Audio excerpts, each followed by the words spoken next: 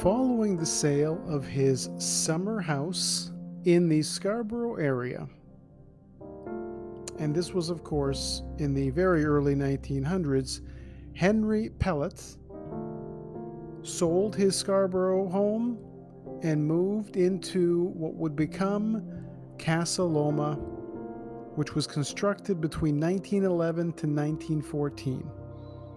The architect was E.J. Lennox, who also designed several other city landmarks.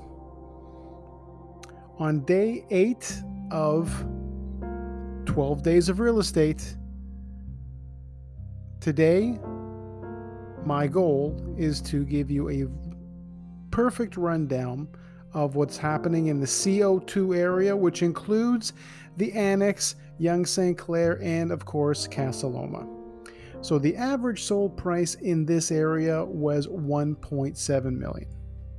However, when you're looking at the top 10 sales in this area, you're definitely going to see some unique stories that occur. In this case, there were several that were not just 7 figures, but 8-figure sales.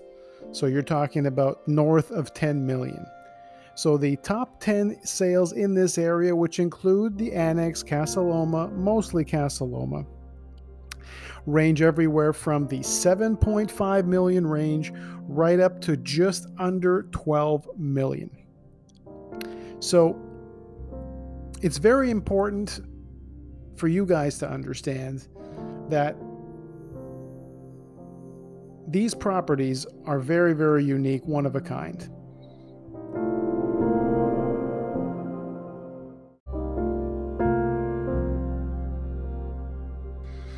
And the only way that you can either get the full story about these properties and see them with someone who actually has a listing in this area right now, I've got a listing in the Annex as we speak, is through me at realestatepodcastshow.com or email paul.indrigo@c21.ca.